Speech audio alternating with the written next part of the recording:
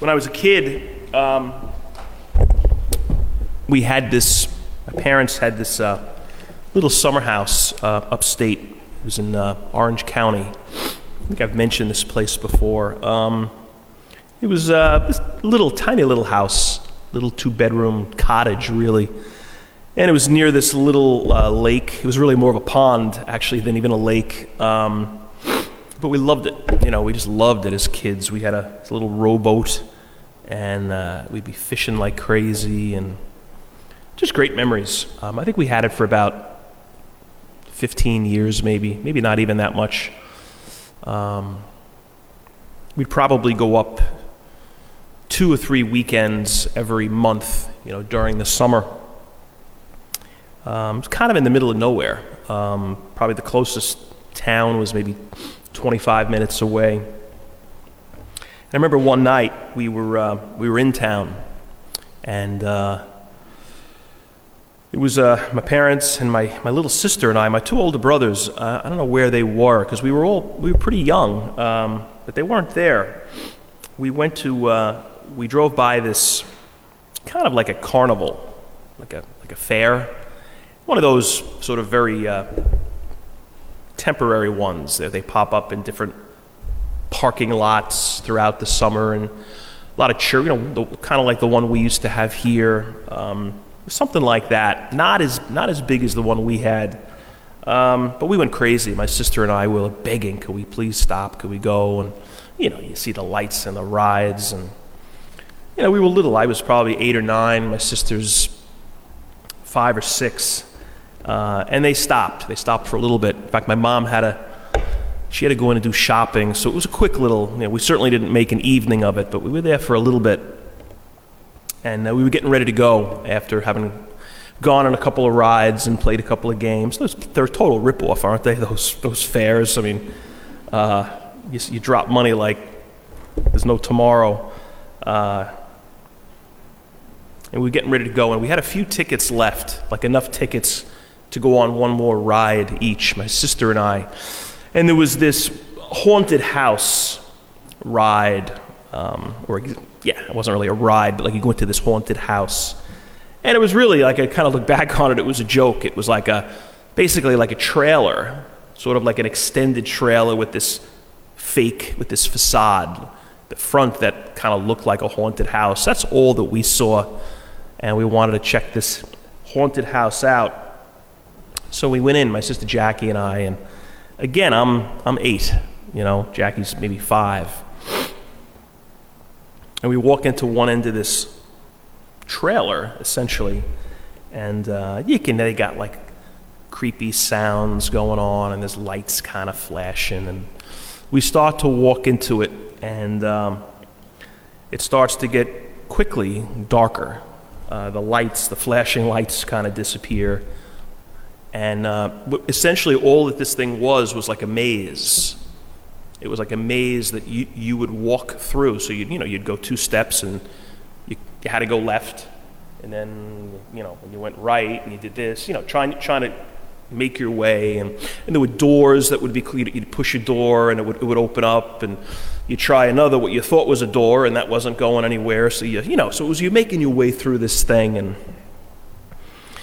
the first minute or 2, I guess it was kind of fun and kind of interesting, and then it became like a nightmare. It was, like I said, it got darker and darker, and the maze got more and more intense, to the point where I swear the guy who ran this thing should have been arrested. Like, allowing little kids into it was unbelievable. So like you'd go, it was getting tighter and tighter and darker. My sister was now we were both scared. My sister was crying. We're halfway through this thing. It's like we didn't even know how to return. It had become so kind of impossible to figure out where we were going, and it was really terrible. And got to the point where we just stopped. My sister is now hysterical. Couldn't see, we just sort of like quit. And all of a sudden, seemingly out of nowhere, this light, there's one of the doors opens up in this tiny little, what's now a cubicle that we're in, and there's light from outside of it. And it was almost blinding, so we couldn't even see who it was. We could just see this person now who's kind of come into this little room where we are, which is almost more frightening. We didn't know who it was, but clearly it was an adult.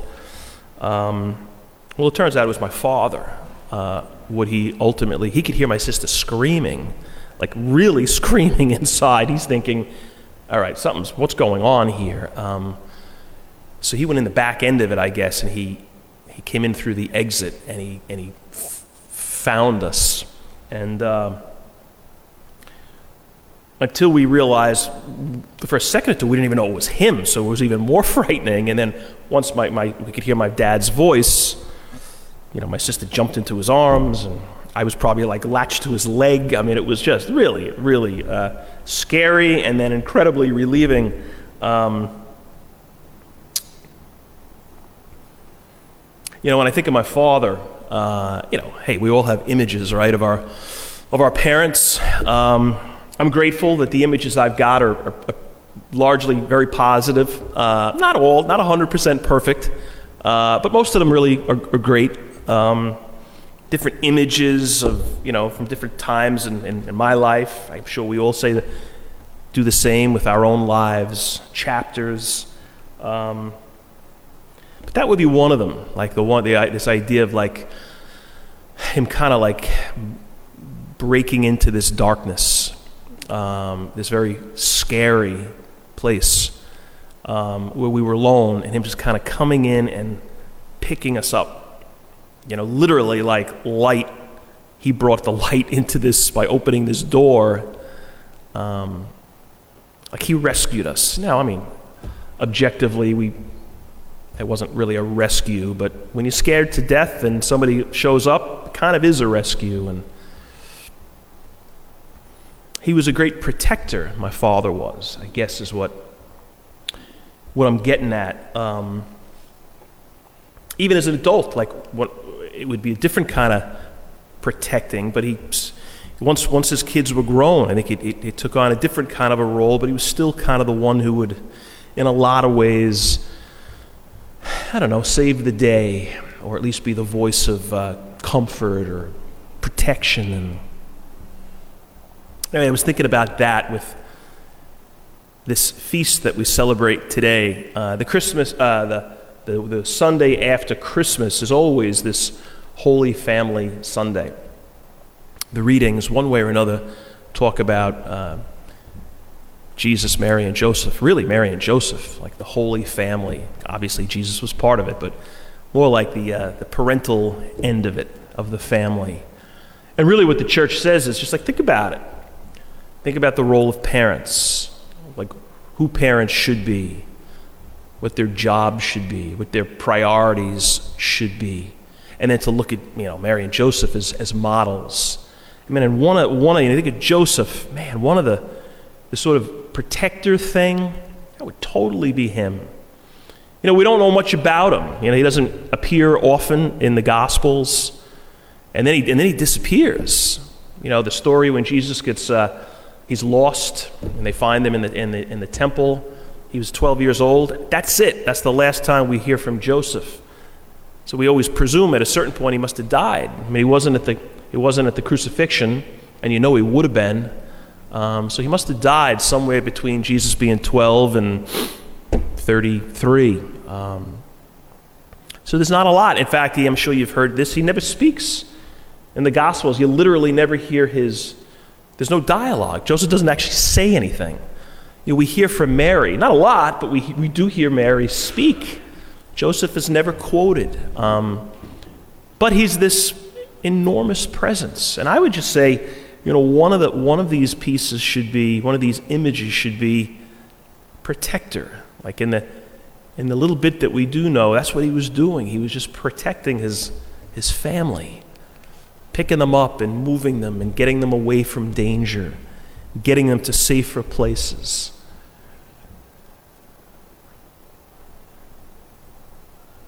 And that's supposed to be an example for us. I was talking the other day to a guy from, lives down here on the island. He's always at Mass, great guy. He's got a couple of kids, a couple of teenagers, and he was just telling me how it's been tough trying to get them, motivate them in terms of faith, trying to get them to go to church, and, they go, but they go with an attitude. They don't really want to be there. They're physically present, but that's it, They're just sort of like watching the clock tick until Mass is done. But he keeps kind of pushing it, and he keeps talking to them. I know he does, about the importance of here and the importance of a relationship with Christ. I mean, it's not only about being here, but this is a big part of it, but certainly prayer and Jesus just being a significant part of each of our lives. And anyway, this conversation the other day was a really positive one, because he said to me, I think it's starting to click. Like, they do seem to be kind of getting it. The resistance seems to be kind of going away. They're not jumping for joy at going to Mass, but they're not fighting it. And he says he's kind of looking at them, and during Mass, and he sees them. They're kind of there. They're not. Well, he won't let them be on their phone, but he's like, they're not somewhere else. They can tell that they're listening to what's being said, and he's just so grateful for that. And he said to me, this is what just hit me. He said, I don't want anything for Christmas from them. Like, I don't need anything from them, but that would be it. Like he said, that would be the best gift that they could give me, be that they become close to God. And that, again, practically plays out with being at church. And I know why he's saying it. Because he knows he can't always come in and rescue. He won't always be able to rescue his kids.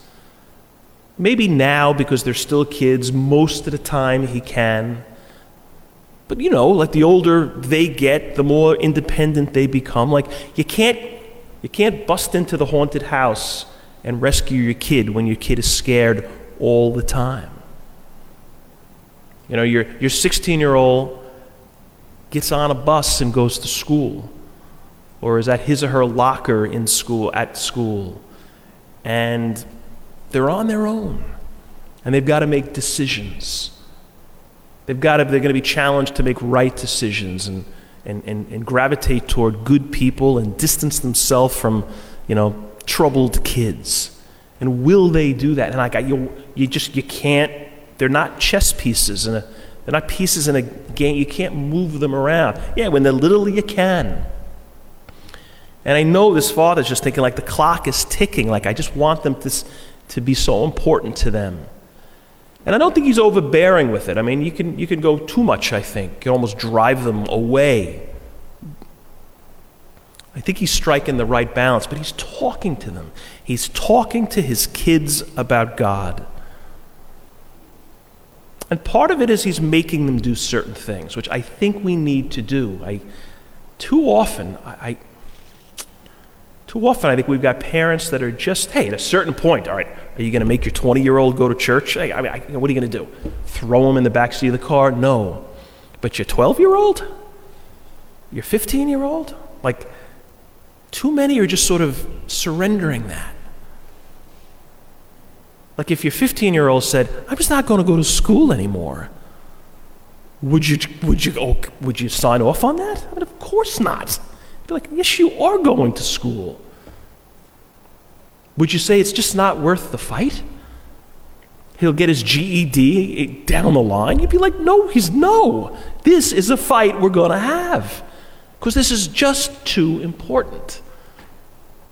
I mean, shouldn't faith be in that category?